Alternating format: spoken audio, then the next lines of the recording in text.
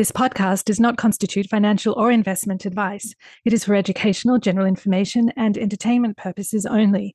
Please consult with your own financial advisor before making any financial decisions.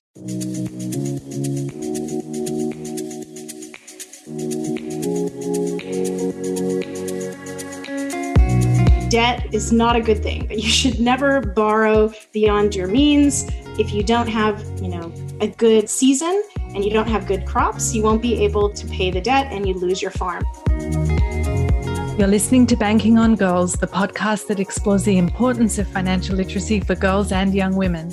And I'm your host, Marina Batmiwala. Join me on this journey to uncover insights and inspiration. In this episode, we're speaking with Professor Julia Plotz, the Academic Director of the Masters of Finance program at the USC Marshall School of Business, where she's been awarded the Golden Apple Award for teaching excellence 12 times.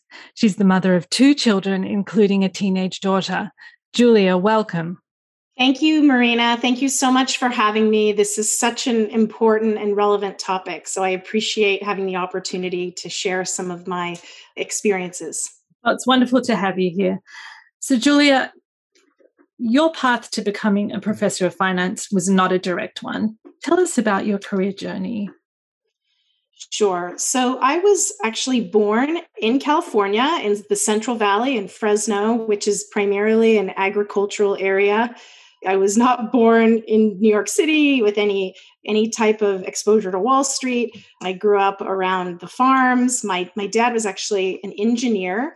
He had grown up in Kansas in the Midwest on a farm himself. And I think a lot of my views on finance actually come from the fact that, when you come from that environment and you're living on a farm, the way that he did, he was raised to believe that debt is not a good thing, that you should never borrow beyond your means. If you don't have, a good season and you don't have good crops, you won't be able to pay the debt and you lose your farm. So I'll just start off by saying that no prior, exposure to anything related to finance or Wall Street, was raised by someone who grew up on a farm. He was an engineer, but he was also an entrepreneur, and he started a company in Fresno. My mother was actually a computer programmer. Now, I guess they would call her a software developer. She was one of the few early females at IBM. So I was able to see, a mother who worked both, full-time and she worked part-time, raising 3 kids. And I grew up, with this father who started this business. He really bootstrapped his business. It was a capital-intensive business. What that means is lots of equipment required for the manufacturing plant, and he didn't believe in borrowing. So with that background, I think what I learned was work ethic, and I also learned never, ever live beyond your means. I didn't really have much exposure to finance probably until after college. And so the non-direct path to finance was I studied liberal arts in my undergraduate degree. I actually studied English literature and writing and political science. And I was always told that those were my strengths, that I was very good at writing. I was very good at communicating.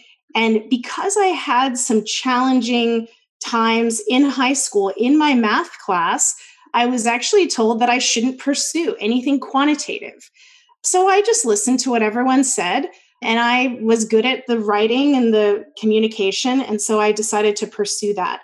During college, I actually spent some time interning for the governor of California. And I became very, very interested in public policy and government. And as a result of that experience, I actually moved to Washington, D.C. right after I got my degree. And that's really where I had my first true exposure to finance. It was while I was working in Washington, D.C. for a congressional committee. I worked on the Committee on Banking and Financial Services. It was really interesting work. I was a support staff member for the committee. If anyone is not familiar with what congressional committees do, they're essentially the legislative sub-organization of the Congress. They handle very specific duties. They, monitor government operations. They identify issues that they should review. They recommend courses of action. They kind of put forth different legislation related to the industry. In this case, it was banking and financial services. I learned a lot about finance in that experience. After that, I transitioned to the private sector. I worked for a top international law firm in Washington, D.C. as a lobbyist. And my clients were financial institutions. So large investment banks, retail banks from all over the world. And I think that it was through this experience where I realized that I wanted to truly understand how the financial system worked. And so I felt that I needed to go back and sort of get more education in the area. So I went back to get an MBA. I focused in finance and strategic management. And from graduate school, I transitioned into investment banking. So again, just kind of in summary, no exposure to Wall Street, sort of fell into this experience where I was primarily doing this, legislative and regulatory analysis, but it happened to be in banking and financial services, became very fascinated by it. But I really realized I needed to learn this language that everyone was speaking. And so got my MBA, transitioned to investment banking. For anyone who's not familiar of what an investment banker does, they help companies raise money for expansion and improvement.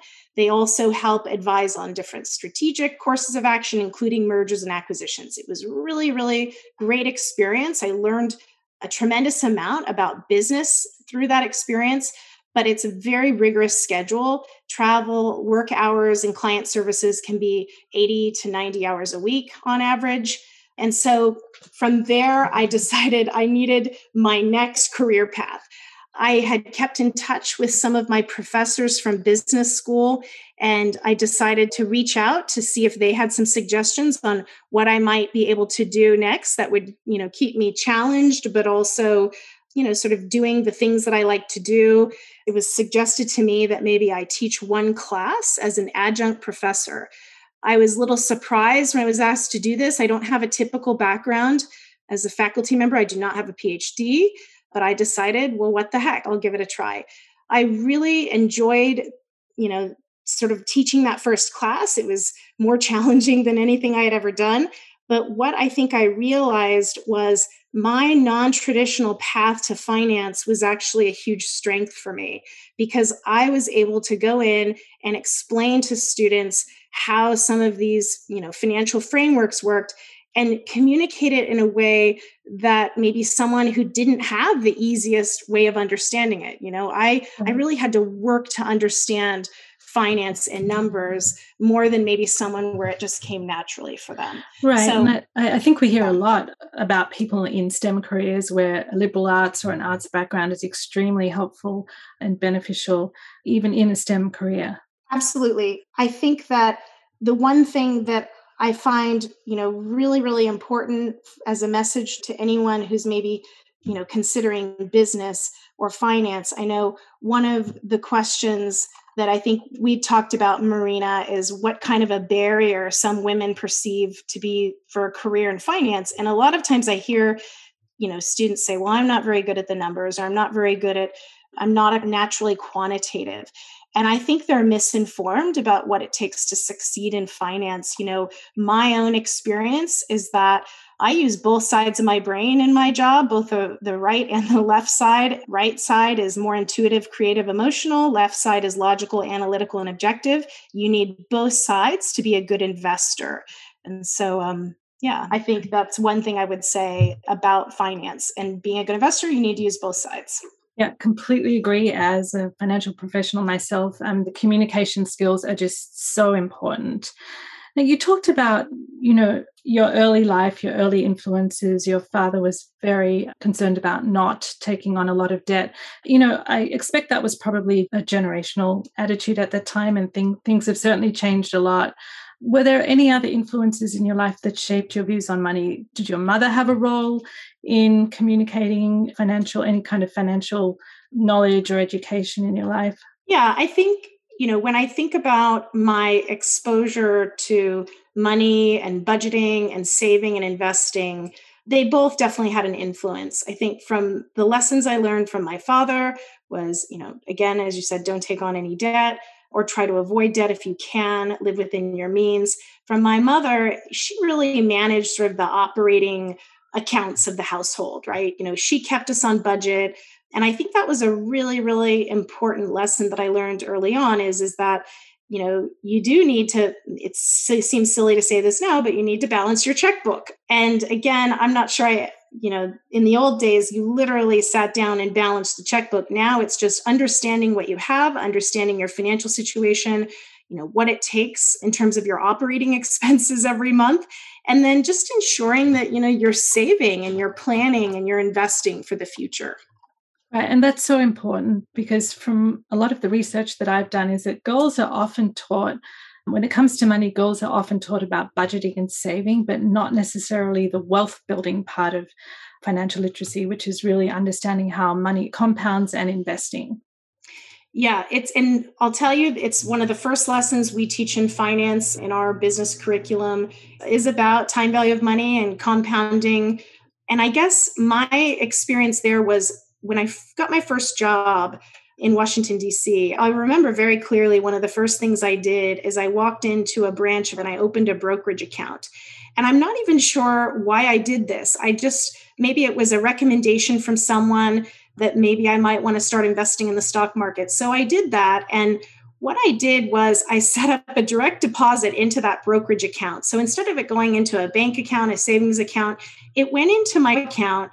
And I think that was actually a really important turning point for me because I saw that I could start making investments in the stock market, for example. I didn't just have to sit in a savings account. And I learned some tough lessons early on, by the way, when I really was not that knowledgeable about investing, where I went all the way to zero on some investments. And so I'm glad that I had that opportunity to explore that and experiment with that early on before I had, major financial commitments in my life. But I also had some stocks that I invested in that did very well, and it provided opportunities for me later. So what do you wish you knew about money when you were younger that you know now? Yeah, that's a great question. One thing I will say is that I think because my parents really were not that knowledgeable about finance and investing, they sort of stuck to this principle of living within your means. And, one thing I guess that they did do and sort of model to me is the importance of owning real estate. So they were early investors in real estate when they had that opportunity in California, and that worked very well for them. So I knew that was a goal for me, was that at some point I would want to own some real estate.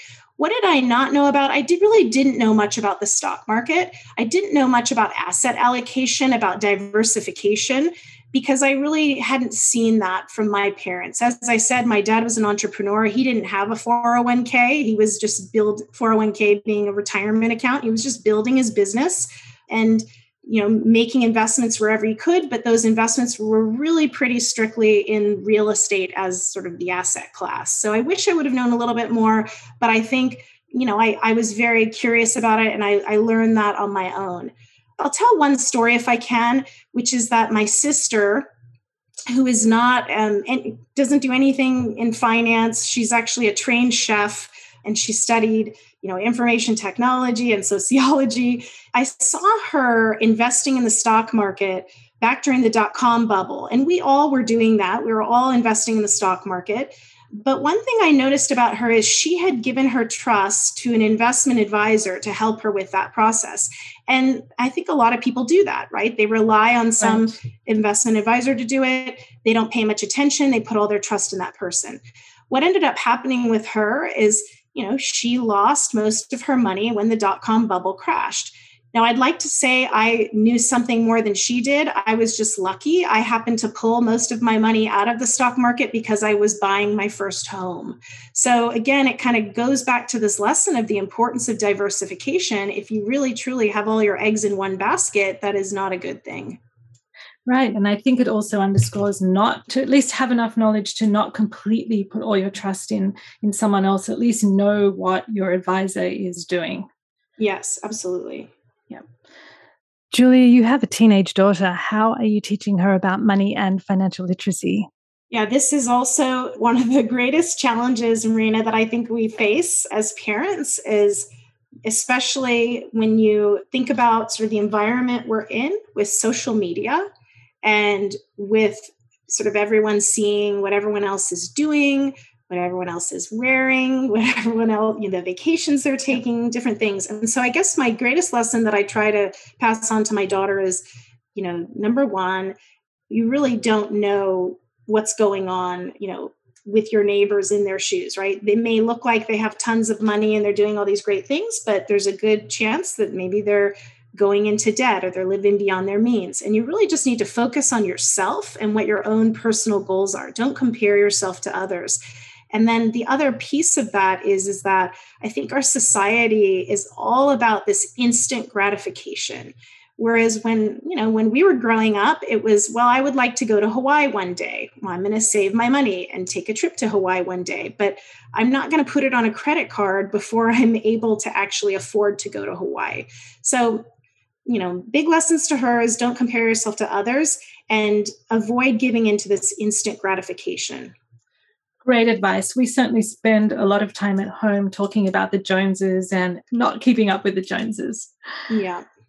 We talked a little earlier on the barriers that you think women perceive in pursuing a career in finance, and there are many perceived and potentially actual. But what I've found is that there are also a lot of advantages in terms of potentially flexibility nowadays. So any thoughts about that? Any advice that you give your students? Yeah, I think this is a really great thing to talk about because I never had, any mentors discuss this with me. I talk to a lot of female students where they will maybe initially be discouraged from pursuing certain careers because they're concerned about, the demands of the job and the number of hours. And, my comment to them was that when I just made the decision to pursue investment banking as an opportunity, I was really very focused on the near term. I was thinking, maybe 2 to 5 years. And beyond that, I assumed that if I could do a great job, there would always be an opportunity to follow. And I think too much of the time, I see my students come in and say, well, I don't want to pursue finance because all of those jobs are going to be too demanding and I won't be able to maybe have a family or dedicate the time to that, or I won't have, balance in my life or whatever. And I think, as you say, Marina, we're seeing more and more of these career tracks in finance are flexible.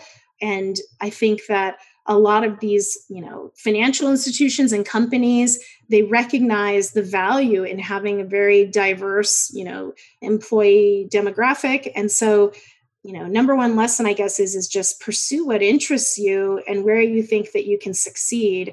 And, I think that's really important. And don't give in to these stereotypes. Indeed. And, you taught a class on finance to medical professionals, and interested to know, what were you teaching them in class and what did you learn from teaching them? Yeah, and this is a program that USC actually no longer has, but we had it for a very long time. It was our Masters of Medical Management, and we'd have very senior physicians, in the program. The goal was for them to really understand business better, since so much of healthcare has sort of moved towards, really understanding the fundamentals of business. What did I learn? Wow, I learned so much. It was one of my most challenging audiences in terms of the type of student that I've had over my career. Very smart and accomplished students. They're used to being the best at what they do. And I think finance was scary to them, which was something that I was surprised by. I just assumed, they've made it through medical school. They're accomplished physicians. This is going to be not a problem for them. But it was a very humbling experience for them. In general, I found that these doctors were very skeptical of finance because in their experience, it's the chief financial officer of their organization that would always be the one to say no to them or to get them to focus on areas of profitability and efficiency versus patient care. And so I really had to persuade them as to why it was important for them to at least understand the fundamentals of finance and to be able to speak the language. You asked me what I learned from teaching them. And I'll never forget one day having a conversation in class about venture capital. And I was trying to explain to them sort of the thought process that a venture capitalist goes through when they're considering making an investment in a new venture. And part of why I wanted to communicate this to them is I thought, well, geez, maybe you're going to be a venture capital investor one day. And I think I made that comment to one of them and they said, are you kidding? We have so much student debt. There's no way we're ever going to be in a position to be an investor. And I think a light bulb went off on my head and I started to have conversations with some of them. And I really learned that so many of them have pursued this career path at a significant cost, tons of student debt. Very few of them had an ability to really, get ahead in terms of purchasing real estate. And again, this is because we're in Los Angeles. So I think it all ties back to this message of the importance of financial literacy and planning and really understanding your financial situation. Right, exactly. And, the pace of change that our children will experience when it comes to technology and even when it comes to their own careers, whatever they do, will be unprecedented. And yet the OECD says that financial literacy will be an essential skill in the 21st century to even participate in society. So before we wrap up today, what are the one or two things that you would want people to know about raising girls and young women when it comes to money? Yeah, this is a really great question. And, I think about some of the lessons that we try to pass on to our children just about even their health and their well-being. Managing your personal financial situation is very, very similar to the habits you create around your health and your fitness. When we think about health and fitness, there's a lot of people, they do nothing about it, or maybe they're trying to improve, they're doing the wrong things. The fundamentals are pretty simple and straightforward. You do not have to be perfect, just mostly right most of the time. It can have a positive impact, and it's never too late to get on the right path. That's another thing I think where there's a parallel between health and fitness and financial fitness. And so when I think about the habits that you create here, I think discipline is one that's really important. So the steps, the takeaways would be, number one, just understand your current financial situation and, setting some personal priorities and goals. As I mentioned before, I had a goal, which was to accumulate some assets and to get ahead in life and to try to invest in some real estate. And the only way I could get there was by really, investing and saving and thinking about, my budget. Creating and sticking to a budget is another really important one. And then the final things that I try to teach my daughter is about saving for retirement and also trying to avoid debt. Maybe it's not possible to avoid debt completely, but really try to manage it and pay off debt as soon as you can. Terrific advice. So much great advice, Julia. Thank you so much. I hope we can come back and perhaps delve into some of these topics in a little more detail at a later time. Thank you so much for having me. Thank you for listening to the Banking on Goals podcast. If you enjoyed this episode, please take a moment to rate the podcast and be sure to hit subscribe or follow so you can receive notifications of new episodes. You can also find us on Facebook, Instagram, and at bankingongoals.com.